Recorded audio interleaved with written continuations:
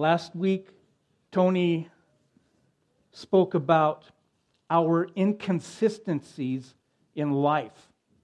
That as Christ followers, our behavior doesn't always match our beliefs. We're inconsistent.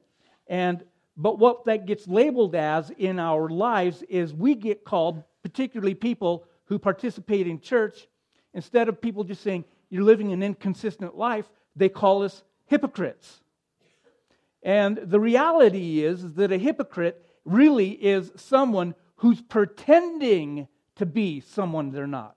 That, when that word first came out in the New Testament, and when they were using it, they were referring to actors and actresses. But it got transferred to the way that people lived their lives, that they were claiming to follow God, and with their voice and with their lips, they would make this proclamation about following Jesus, but then they'd turn around and live their lives as though God never even existed. And that's really what a hypocrite is. But what we are is we're just inconsistent. And that's the truth. I'm inconsistent, and you're inconsistent. We just live inconsistent lives because what we want to do is we want to say, these are the things that I believe. These are the morality that I want to live in. These are the ethics that I'm going to apply to my life. These are all the things that I'm going to do. But there are moments in our life when we are inconsistent in doing what we say we're going to do. Do you know why that is? We're human. We even though we've been redeemed, even though God looks at us as His children, even though we're redeemed by Jesus, and God sees us as saints, not sinners, we still sin. We still mess up, and we're still inconsistent. And Jesus says, it's okay. It's okay to be inconsistent. He understands that. He's not asking for perfection. He's asking for us to be in process. That's the big deal He wants us to be in.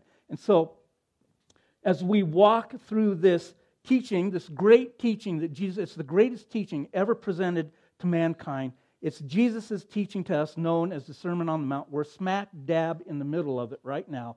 And we're going to be facing probably the most well-known part of this teaching, and it's known as the Lord's Prayer.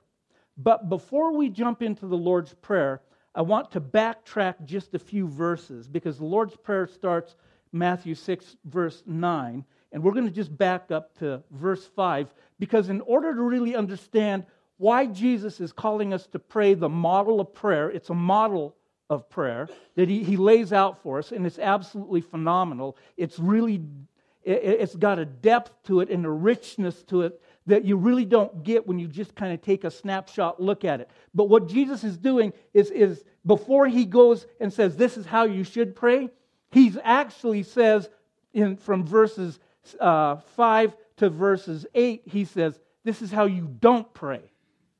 And so we want to look at the warnings, because there's some warnings about how we pray. And that's a little bit hard for us.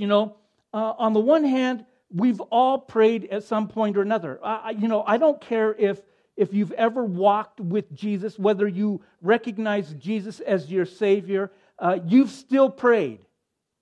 We've all done it. We get into those moments and areas in life, and we have to call out to God. And so we throw out this prayer. And sometimes what we wonder is, was our prayer effective, or was it just more of wishful thinking that I had? Was it just a thought of, man, I sure hope, God, you can do something, but it wasn't really a prayer. It's one of those areas, prayer is one of those areas in life where we wonder if we've prayed enough, if we've prayed the right way. And so today, this talk is for anybody who's been dissatisfied with your prayer life. You've ever felt guilty about not praying enough. If you're confused about how prayer really works, or if it even really does work. That's who this prayer is for. So I just want to be really clear who I am not talking to this morning. If prayer comes easy to you, if your mind never wanders while you pray, if you're never troubled with unanswered prayer, if when somebody cuts you off in traffic, your first reaction is to pray and bless them, if when you win $10 million in the lottery, your first response is to pray, God, thank you, and forgive me for playing the lottery and help me to tithe to my church, then this talk is not for you. If you're a Jedi prayer warrior, this message is not for you. This is for the rest of us because it's a strange truth about us. To be human is to pray. In moments of great joy, in great fear, great guilt, great sadness, we speak to someone or something beyond ourselves about all the stuff that's going on. We just can't help it. We throw out those prayers. And sometimes it's really short. It's like, oh, God, help me. And that's the prayer. And yet, we wonder, is it that complicated? Are there rules to prayer? Am I doing it wrong? We have these thoughts about what prayer looks like. And before Jesus gave his model for prayer, he gave a couple of warnings about prayer. And that's where we're going to jump in this morning, and we're going to explore that. And so we're starting, as I said, Matthew 6:5. And here's what Jesus said. And when you pray, you must not be like the hypocrites. Remember, the hypocrite is the actor, the pretender, the person who's faking it. Okay? For they love to stand in and pray in the synagogues on the street corners, that they may be seen by others. Truly I say to you, they have received their reward. Now here's the deal on this. The people that Jesus is talking about are the spiritual leaders of Israel at that time. And it could have been the Sadducees, it could have been the Pharisees, it could have been the Sanhedrin, all the guys that knew everything about the law of God. And what they would do is they would practice and write out these really long, eloquent prayers that made them sound really spiritual and really smart and theologically correct. And what they would do then is they would memorize these prayers and they would walk through the town, through the city market. And when the call for prayer would come, they would want to position themselves in the most opportune corner, street corner, so that they could pray loudly and eloquently to show off to everybody else how spiritually mature and how in tune they were with God. And all it was really just all for show. And so that's what Jesus is saying. He says, don't be like those guys. Don't be like the guys that stand in there. You know, there's this line from the book Catcher in the Rye that I kind of like. It says this: if you do something too good, then after a while, if you don't watch it, you start showing off. And then you're not as good anymore. And so it can happen in prayer. We start to learn how to pray.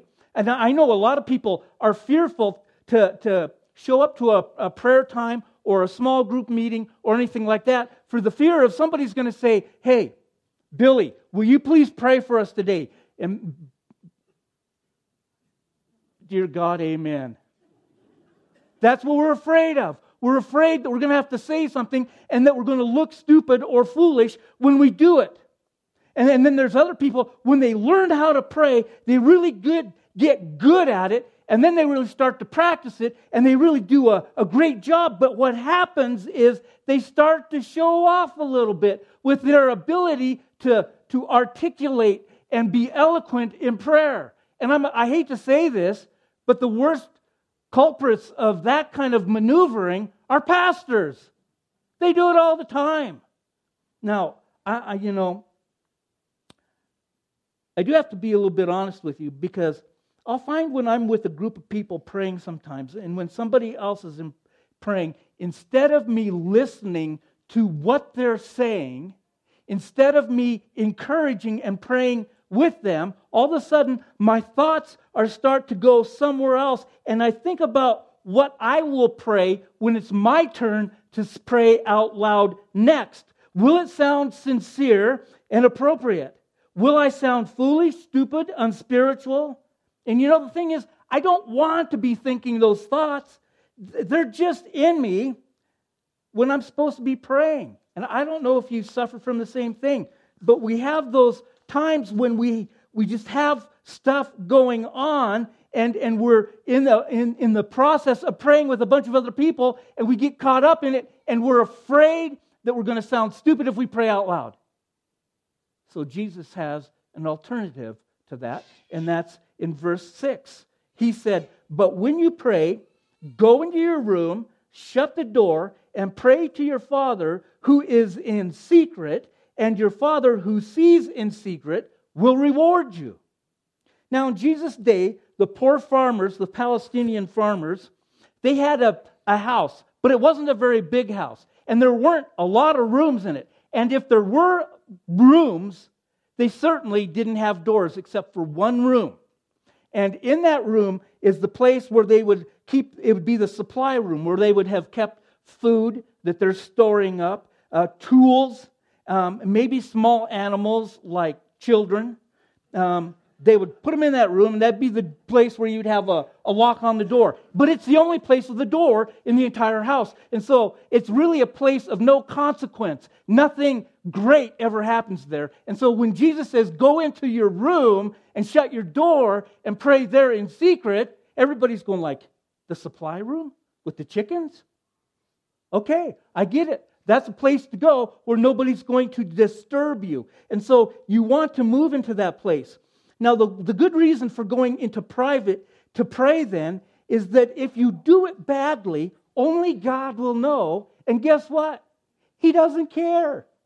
He just likes the fact that you're having a conversation with Him. And beyond that, Jesus is addressing here one of the greatest barriers most of us face in prayer. God is unseen. God sees what's done in secret unseen. Prayer is based on the reality of what's unseen. But we've been conditioned in our day, in our culture, to believe only what is seen or what can be touched is really real. Again, that's going to take us into the depth of the Sermon on the Mount. Because the most real thing ever in this universe is God and His kingdom. There's nothing more real than that. And the most important part of you is unseen. The reason you're here today is you formed an intention. No one has ever seen an intention. You got up this morning, you made a decision, an intention to go to church. You said to yourself, you know what, I'm going to go to church. Now, you might have coerced some of the people in your family, like I have to do, to get my wife here to come and listen to me preach,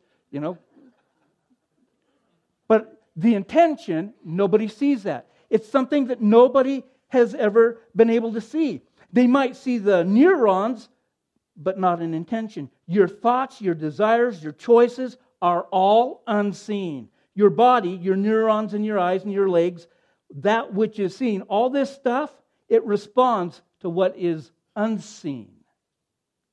In other words, in words that would be quite controversial in our day, matter is not indifferent to personality. In fact, matter, things like computers, cell phones, donuts, I don't know why I said that, all begin as an idea, as unseen. Jesus says what is true of a person is also true of the universe, generally speaking. Reality that is seen is undergirded by reality that is unseen. That is the real. That's where things really happen. It's where we get to be in a place where we're still and quiet. We come to a place that is seen, it's physical, we touch it, and then we sit in a chair that we see, we feel, and we touch it, and then we get still, we get quiet, and we go to the place that is unseen, but yet more real, into the presence of God. Prayer is hard for us, well, at least for me, because we think, or at least maybe I'm the one that thinks this, that if we're not moving and achieving visible progress, nothing is really happening.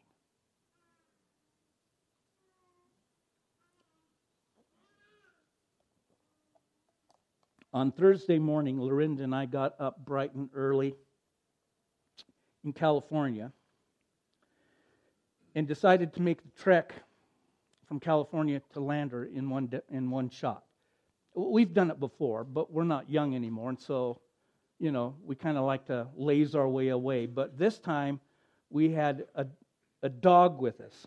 Carissa took her dog Max, who's lived at my house for 4 years, her dog, to California and said, Dad, you and Mom get to take Max back to Wyoming with you. And we're like, all right, stinky dog breath for 14, 15 hours. Who wouldn't enjoy that trip? So as we're traveling, and Max, he's a good companion. He doesn't make noises. He doesn't do anything. Once in a while, you have to give him a denter stick, one of those things for bad breath for dogs. You give him one of those, makes things a little bit better. And it's all great. So we're traveling along, and we're coming from the west to Salt Lake in Lorinda's, because there's this little place in West Valley we really like to go every time we come through there. I don't know if you guys ever heard of it before. It's called Chick-fil-A. Anybody familiar with that? They make this thing. It's called a frosted lemonade. I've had way too many of them, but I still love them. So anyway, in West Valley, we know we can get there. And so as you're coming to west, coming down the highway from the west east into Salt Lake, you turn off the exit at the road 5600, and it takes you straight right into West Valley, and you go through there. But as we're coming up, we're still quite a ways out. Lorinda says, I think that I've seen this road that I think cuts right off. We would miss all of that, and we could jump on that road, and it would take us right to Chick-fil-A, West Valley, right where we need to go. I said, okay, you want to try it? She goes, well, no, because I'm not really sure that that's where it goes, but I just think it does. So I said to her, foolish of me, get on your phone, because technology is not her friend. Get on your phone and see if you can figure it out. So she says, okay, and so she's trying to figure it out, and of course, I'm trying to help her while driving 75 miles down the road, and she's saying, don't do that, you just drive. And I'm going like, but you need help. God knows you need my help. No, she said, I can do this. She did find out that we could make the cutoff and get on that road and then cut off all this other stuff, but we found out right when I turned off at 5600 Street to West Valley. So now you go from 75 miles an hour to 5 miles an hour, and you drive up and you sit at the stoplight. And you sit there and you wait and you go, oh, it turned green. And you move 5 feet and it turns red and you sit there again. And you find yourself sitting at the stoplight a lot. And what I heard was, if we would have taken that cutoff, we would have been at Chick-fil-A by now. She's great navigator, just a little bit late. But what I want you to understand about that is prayer often feels like sitting at a red light. You feel like your life's going 100 miles an hour, and then it comes to prayer, and everything comes to a screeching halt, and you stop, and you sit at a red light. And sometimes you pray, and you don't get what you want, and you're sitting at the red light. It feels like you're just sitting there, and nothing's ever going to change. That's the barrier that Jesus knew we would face. He understands us better than we understand ourselves. And so we feel like we need to do something different. Sometimes we say something different. We feel like maybe we're not saying the right words when it comes to prayer in order to get the right answer. Sometimes we may just need to say a bunch of words just to get things going in the right direction.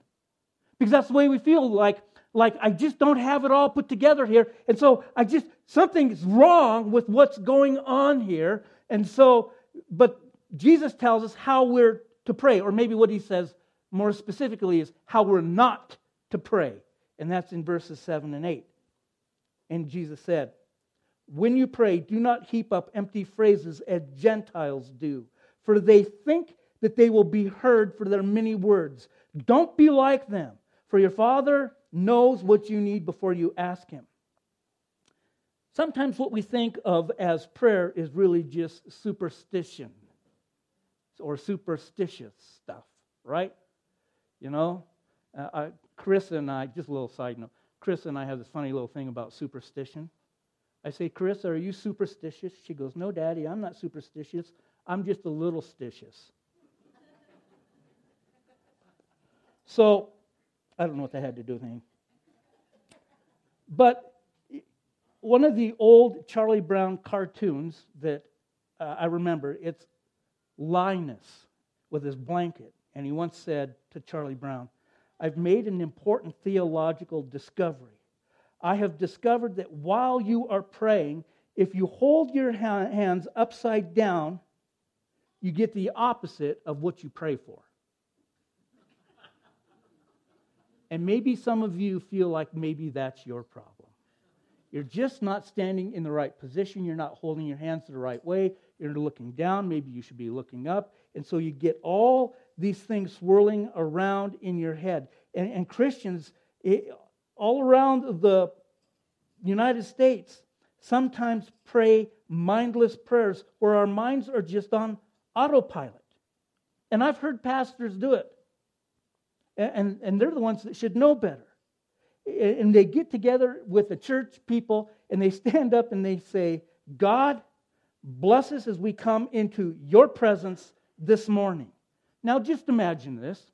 The God of all creation, the God who says, "I'm everywhere, you can't get away from me, I'm present at every place." The Bible also tells us that when 2 or 3 of us get together, He's right there in the middle of all of that too.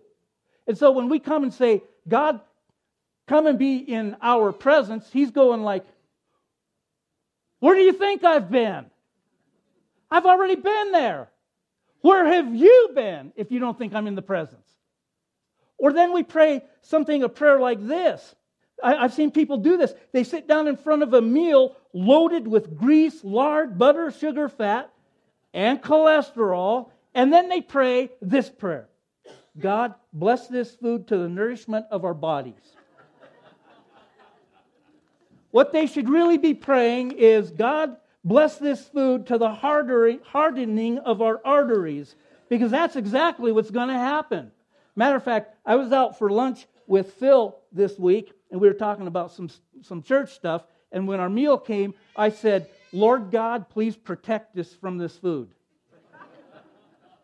Because I think that might be more accurate of what needs to happen. God wants us, though, to engage our brains and our minds when we come to have a conversation with Him.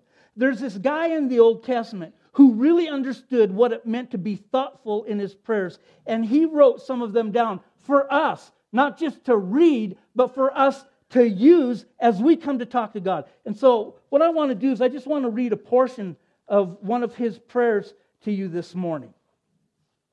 Here's what he says.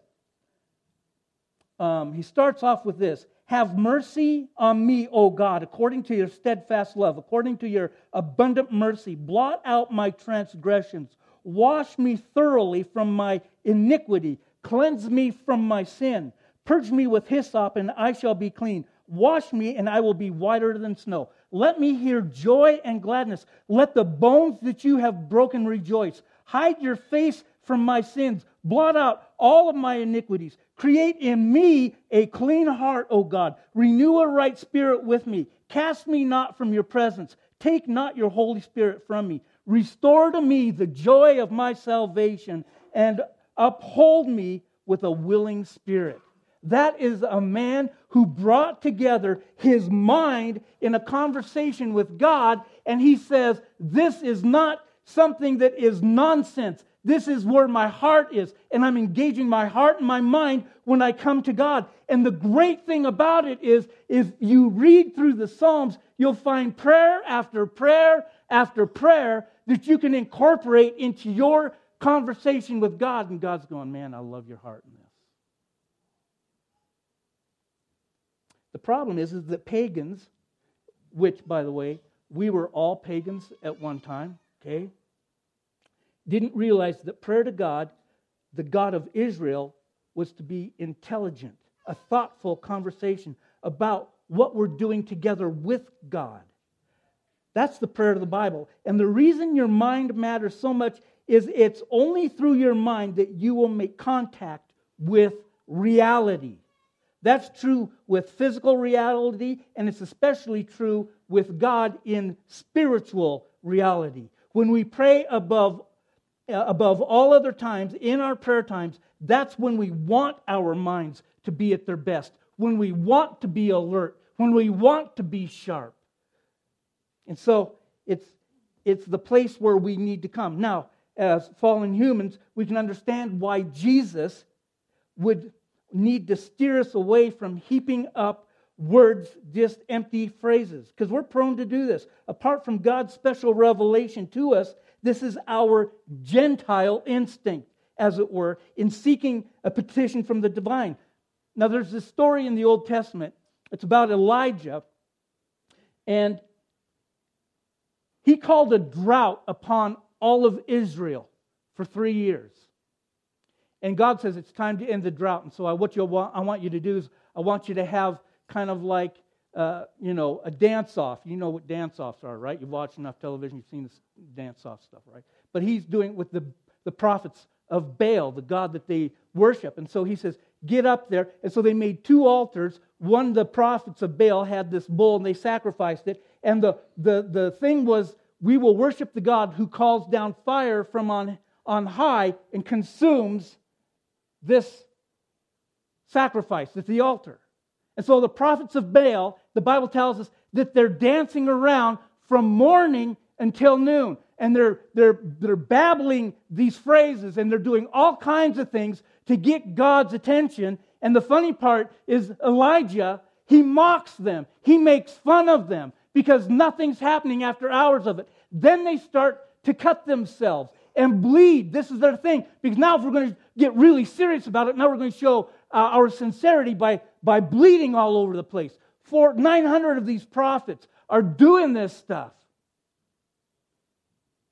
And nothing happens. And so then Elijah, he has his altar made out of stones. He puts the wood, he puts the bull cut up on top of it, and then he has gallons after gallon after gallon of water, hundreds of gallons of water dumped on the altar, a trench around it with water standing in it, and it's water everywhere. And then he does this. He makes a simple but yet powerful and effective prayer to God. It's very short, and here's what he said. Listen to this from 1 Kings. And at the time of the offering of obligation, Elijah the prophet came near and said, here's his prayer, O God, O Lord, God of Abraham, Isaac, and Israel, let it be known this day that you are God in Israel, and that I am your servant, and that what I have done, that I have done all these things at your word. Answer me, O Lord, answer me, that this people may know that you, O Lord, are God, and that you have turned their hearts back. And the fire fell from heaven, and it burned up everything, including the rocks, and licked up all of the water. And God demonstrated His power through a simple but yet powerful and effective prayer of Elijah. That's where God's calling us to come to. He's not looking for us to spend enormous amounts of effective time in prayer. He wants us to pray. Now, apart from God's special work in us, we're liable to turn the Lord's Prayer into the very thing Jesus warns us against in the same breath. On one aspect, among others, what's so amazing about Jesus' model of prayer, and we're going to dig into that next week, it's simplicity and succinctness. There's a simplicity and succinctness about this prayer. Jesus manifestly does not heap up empty phrases as the Gentiles do. He does not pretend to be heard for His many words. Now, in our English language, this prayer, English language, I don't know about the original Greek language, but in the English language, the Lord's Prayer consists of 50 words in 4 sentences. It's powerful, and it's simple, unpretentious, and it's to the point. And this is straight from the mouth of God. When was the last time you could remember a pastor getting up 50 words, 4 sentences, and it was done, and it hit home? I often find that when it comes to prayer, there are many different ideas about prayer. I've had a lot of people over my years tell me how to be more effective in prayer. They break it into a formula. if you do this plus this and then this, it's going to equal answered prayer. But you have to follow the formula. And if that doesn't work, then they say the reason your prayer wasn't answered is you didn't have enough faith. And if that isn't the answer, then they say you just didn't believe. You had doubt. You just didn't believe. Or somebody's going to say something like, you know, the reason why you didn't get any answer to your prayer is because you've got sin in your life. I have sin in my life all the time. Knock it off. Do you know me? Come on, God knows me. Now listen, I'm going to tell you that prayer is conditional. And Jesus tells us that, and we'll talk about that later on. But prayer is conditional, and we need to be aware of that. But it doesn't come down to how many words we're saying or the formula in it. It just comes from a heart that is seeking after God and is going like, here's my heart, here's the things that are going on, I just need your help. God's going like, okay, I can get on board with that. The problem is that a lot of times, because we're praying with other people, we want to sound really good. We present something that's really not in our heart. Matter of fact, in Isaiah 29, the Lord said this, because this people draw near with their mouth and honor me with their lips, while their hearts are far from me. It doesn't matter what comes. It doesn't matter what somebody else hears you say. It doesn't matter how eloquent you are. What matters is, where's it coming from and what's the motivation behind it? Jesus is telling us that we've all been given the liberty from having to whip ourselves up into a frenzy to be heard by God. Liberty for heaping up liberty from heaping up worn out and empty phrases from many words. It's a glorious freedom in which we walk as children of the Father. When we pray, note Jesus' words, when. He says, when you pray. He doesn't say if. He says, when you pray, come to God who already has initiated that towards us. So our prayer really isn't that we're introducing this idea to God. God's the one that has called us to come into this presence of His, to come and spend time with Him so that we have this conversation and we pour out our heart and we pray to Him. He wants us to call out to Him. God speaks first. He calls first and claims us as His own even before we return any interest in faith towards Him. He's got the call for us to come and spend time with Him. So we're free to abandon our empty evangelical stock phrases. We're free from needing many words, extending our requests to certain length to impress. Because in Christ, we're already known. We're already loved. We're cherished and secure. We are not unknown citizens approaching some deity out there, dignitary, who doesn't know us or doesn't care about us. But we are His children who are drawing near to our Father. Just like Brady said this morning, draw near to God and He'll draw near to you. That's the call from God to us.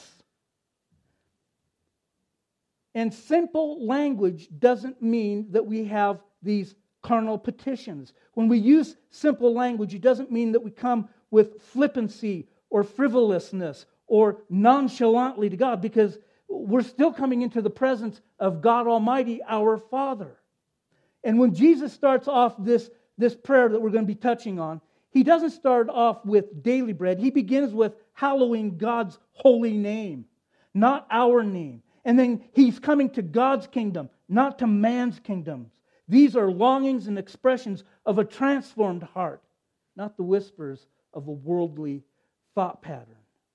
In Luke 18, Jesus said this, as he told them a parable to the effect that they ought always to pray and not lose heart.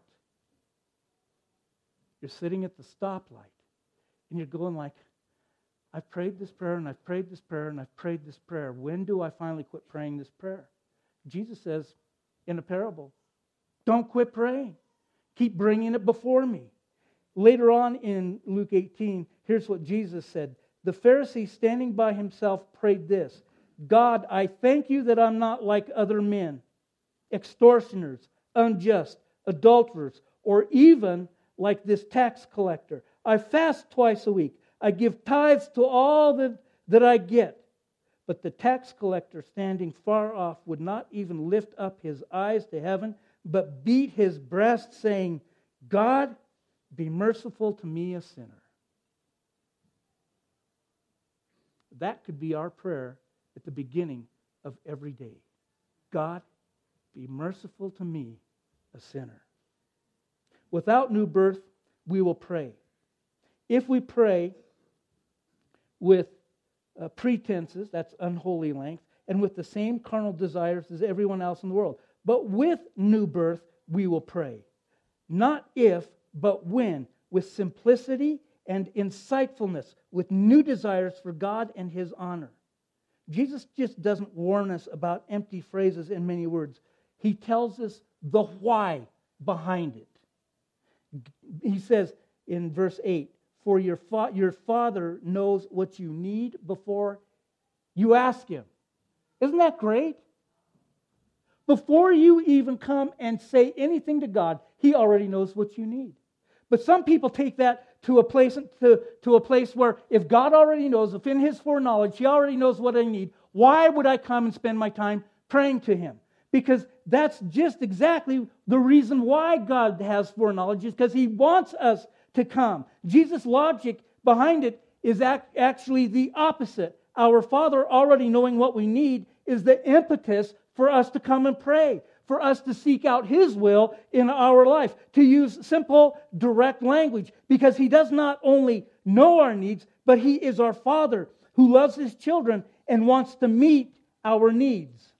In the end, how we pray says a lot about how we view our God. Do we really have His attention? Or suspect are we suspect that we need to flag Him down? Do we assume that He is suspicious of our needs, or that He is pressured to meet them from a limited supply in the midst of an ever-increasing demand? Is He distant, or is He near? Is He sovereign, or is He good? Is He just and merciful?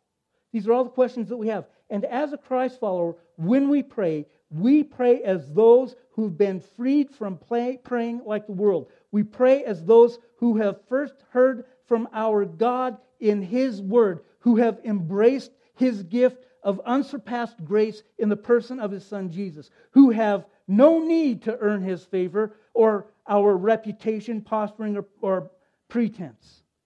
Rather, we can simply, as children, ask God profoundly with hearts trained on Him, not just the things of earth. We can ask with a humble confidence, knowing that our Father already knows our needs and knows them even better than we do, and is even more committed than we are to meeting them in the deepest and most enduring way. The purpose of prayer is not to inform God of something, but to show Him our trust, our faith, our dependence, our desire for Him to work in our lives. But when we pray, our desire should exceed our words. When we pray, our faith should exceed our words. So this week, let me place a challenge before you, because if you're like me, if you're struggling, if you find prayer difficult, if your mind wanders, if you wonder, if I spend more time in prayer, is that going to get me more answers from God? So here's my challenge to you this week. I want you to take 1 to 5 minutes and offer up a heartfelt prayer to your Father in heaven. I don't know what it's going to look like. I don't know what that 1 to 5 minute prayer is going to be like. But in your day, as you're going along, maybe you start off by getting out of bed and offering up a 1-minute prayer. God, have mercy on a sinner like me. and then continuing from there for 1 minute. And then go about your work. And then as you continue through your day, you stop and you think, oh, you know what? I can pray and ask God about this. I can bring this before God and take another 1 to 5 minutes. And keep track of how many times in a day that you actually stop and offer up a 1 to 5 minute prayer to God. And then through your week, this whole next week, stop and realize how many days you stopped and offered up a 1 to 5 minute prayer to God. And then at the end of the week, kind of tally it up. Because what you're going to find out about yourself is that you spent a lot more time talking with God. God heard every word that you spoke. They don't have to be eloquent. They don't have to be long. They don't have to be filled with a bunch of pagan, ritualistic kind of words or even evangelical words that we think is going to get God's attention. What it needs to be is a response to His word from our hearts to Him. That's where God's calling us. So let's make 2019 a year of freedom in prayer. Let's be free to pray just short little 1 minute prayers to God throughout our days. And see that prayer is powerful and effective. Amen? Our Father, we thank you that you have given us the ability to approach your throne with boldness, and that we don't have to come and spend hours in there. We can come and just spend minutes, and you will soak up every minute that we give to you. Every minute that we come in and we say, God, here's my heart in this situation. Here's my heart in my marriage. Here's my heart at my job. Here's my heart in my worship to you. Here's my heart about not reading the Word. Here's my heart, God, in giving my life to you. Here are the things that I think I need. But what are the things I need? God, you show me. And God, as we make these petitions, as we come and we just open our mouths throughout the day and just make 1 minute prayers, that you would do miraculous things, that you would work in our lives. Show us where you're working and growing us in our faith. And so we just want to commit ourselves to you in this process. Give us strength to follow through on the things you're calling us to do. We pray in Jesus' great name. Amen.